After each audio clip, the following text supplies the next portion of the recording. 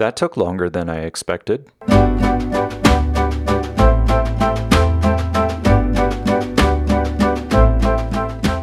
I grew up in Northern California, and in the 90s, I was born in 81, and my first memories of music are really two artists. One was Elton John, and one was Cyndi Lauper. Those are the first two times, or listening to those two artists was the first time I could ever say that those are my first memories of saying I liked a particular song or something of that nature. And of course, I was so young that, in fact, when did She's So Unusual come out? She's So Unusual. So She's So Unusual came out in 1983, and I distinctly remember a cassette tape floating around in my dad's truck, which I think last time I ever asked him about this, he had no recollection of this. So my guess is that my mom left it in his truck, and that's how this whole party started. I don't know if those two artists really shaped, but again, those are my first memories. The very first CD I ever bought was Metallica, or the first CD that was bought for me, because I think I was in 5th grade, so I was very young. As I got into middle school, things like Dr.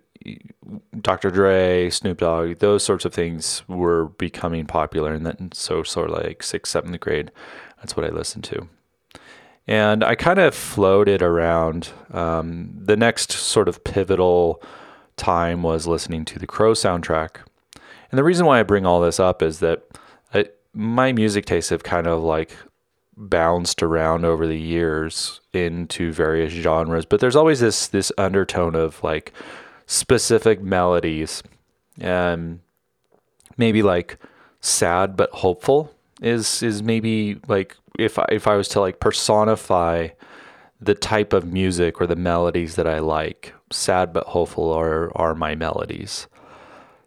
And when we moved from Northern California to what, this little 50,000 population town of Pocatello, Idaho.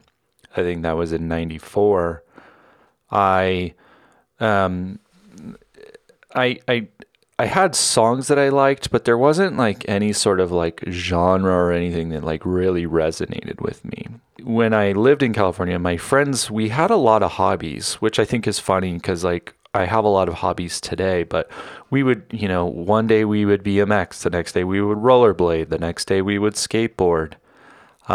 We had a lot of hobbies. And so when I moved to Idaho, there was this vacuum of sorts.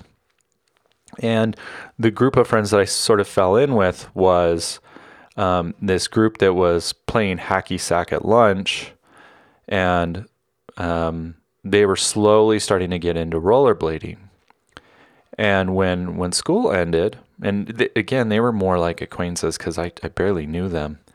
When school ended, and summer started, they randomly were like, "Hey, do you want to go to the roller rink?" And so we started rollerblading a lot. And that one thing turned into another. I guess here's the podcast where I talk a little bit about rollerblading. One thing led to another, and we started getting into what, again, this is like mid 90s at this point. So rollerblading was all the rage. We got it into what is a lot of people would call aggressive inline, like jumping off ramps and grinding on rails and all that sort of thing. So we went from like playing around at the roller rink to like, doing ramps and rails and all of that. And part of that culture was you would have skate videos. So you would watch a skate video and you'd get super amped because there's like music playing. And it's the first time that I fell in love with a genre. Did I like Dr. Dre and Snoop Dogg? Yes. Was I a fan of all gangster rap? No.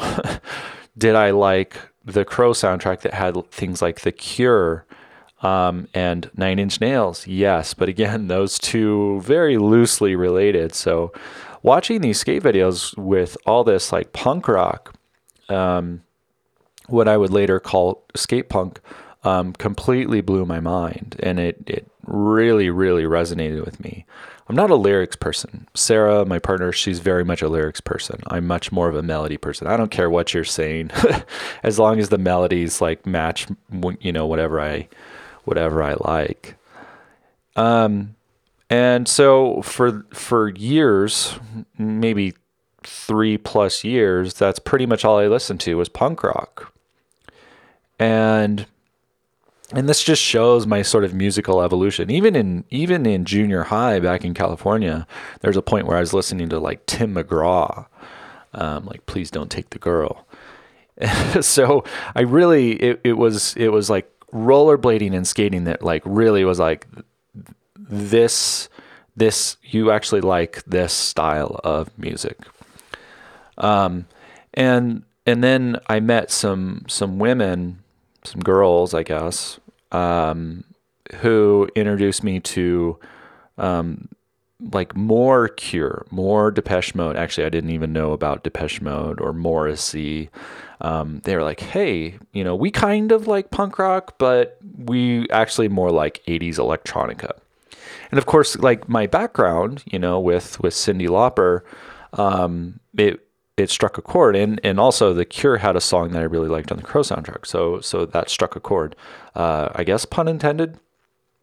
And so I was like, oh, and I found out that like a lot of the, or at least some of the musical influences, or some of the artists, the punk rock artists that I liked, had musical influences of The Cure, Depeche Mode, etc. And all of a sudden, like this, like sort of like sad, moody music. I finally understood where those feelings and those influences came from, those inspirations came from.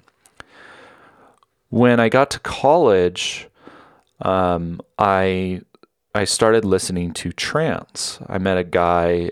I worked at Staples selling computers, and this guy like introduced me to trance. And I think I had some kids that I was in college classes with, and they were listening to trance. And it's not that far of a stretch to go from like super fast paced punk rock with these like very simple chord progressions to trance, because there is this kind of like speed to it and this simple melody to it.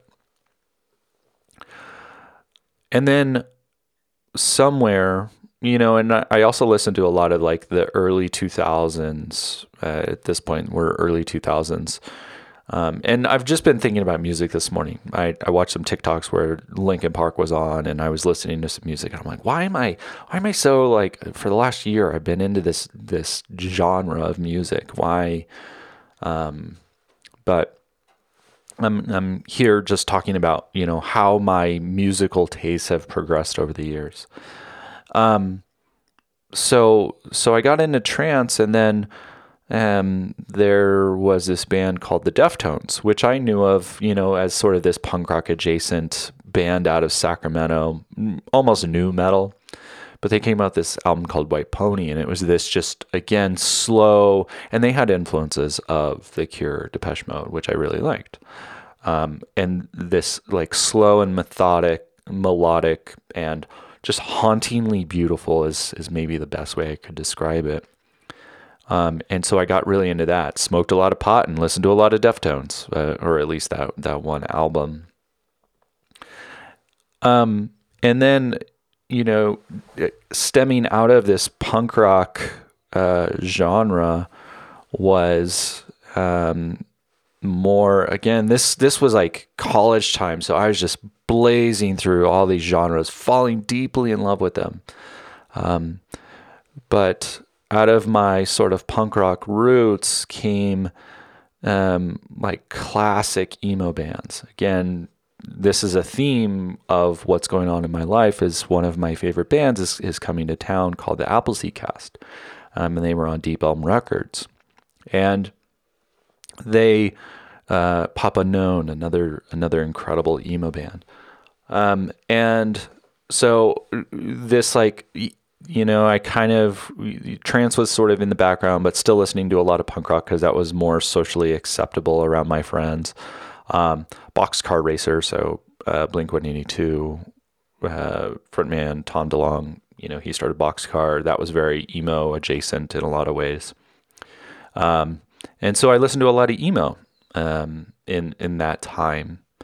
And then emo and my punk rock background, that sort of parlayed into things like The Used and Thursday and Thrice. In fact, Face to Face, one of my very favorite punk rock bands, played with Thrice. And at the time, I was working on Face to Face's website as part of their sort of official staff. And so I had backstage passes to their show, and Thrice was opening, and got to meet them and everything. So I was listening to a lot of borderline post-hardcore, but way more melodic. I think post-hardcore doesn't really do that genre any favors. It's like sort of like emo smashed together with post-hardcore. Bands that were influenced by, like, you have these bands that were maybe influenced by a little bit of punk rock, a little bit of emo, and a little bit of hardcore. And that's what I would call like the Coheed and Cambria, Thursday, Used, Thrice. Then I basically hopped around from Arizona in college. That's where, a lot of that trance and everything, Deftones, etc. That's where a lot of that came from. And then I moved for a year to Idaho, and then down into Salt Lake City, where I met a friend who's absolutely a dear friend of mine. Ryan, if you're listening, hello. But he introduced me to Ryan Adams. And that just like totally changed my world. Like that, Ryan Adams and alt country. I think at the time, I mean, this was early-ish 2000s. So all of a sudden we have this blend of, sure, I listened to Tim McGraw when I was like in 6th, 7th grade. That was more like country pop. And then Ryan Adams comes in, and like you could tell there was like a little bit of punk rock kind of fuck you attitude to like albums like Heartbreaker. And all of a sudden my world of like, okay, you did like country, you legitimately liked country, and then you legitimately liked punk rock. And what if those two things kind of came together in a little bit? Maybe 80% country and 20% punk, but you get the idea. And that totally blew my mind. So now as we fast forward and to, all of this happened in a very short amount of time. A lot of this like musical exploration probably happened. The bulk of that music exploration happened within like, I don't know, 5 to maybe 10 years. Now I feel much more, maybe the word is exhausted.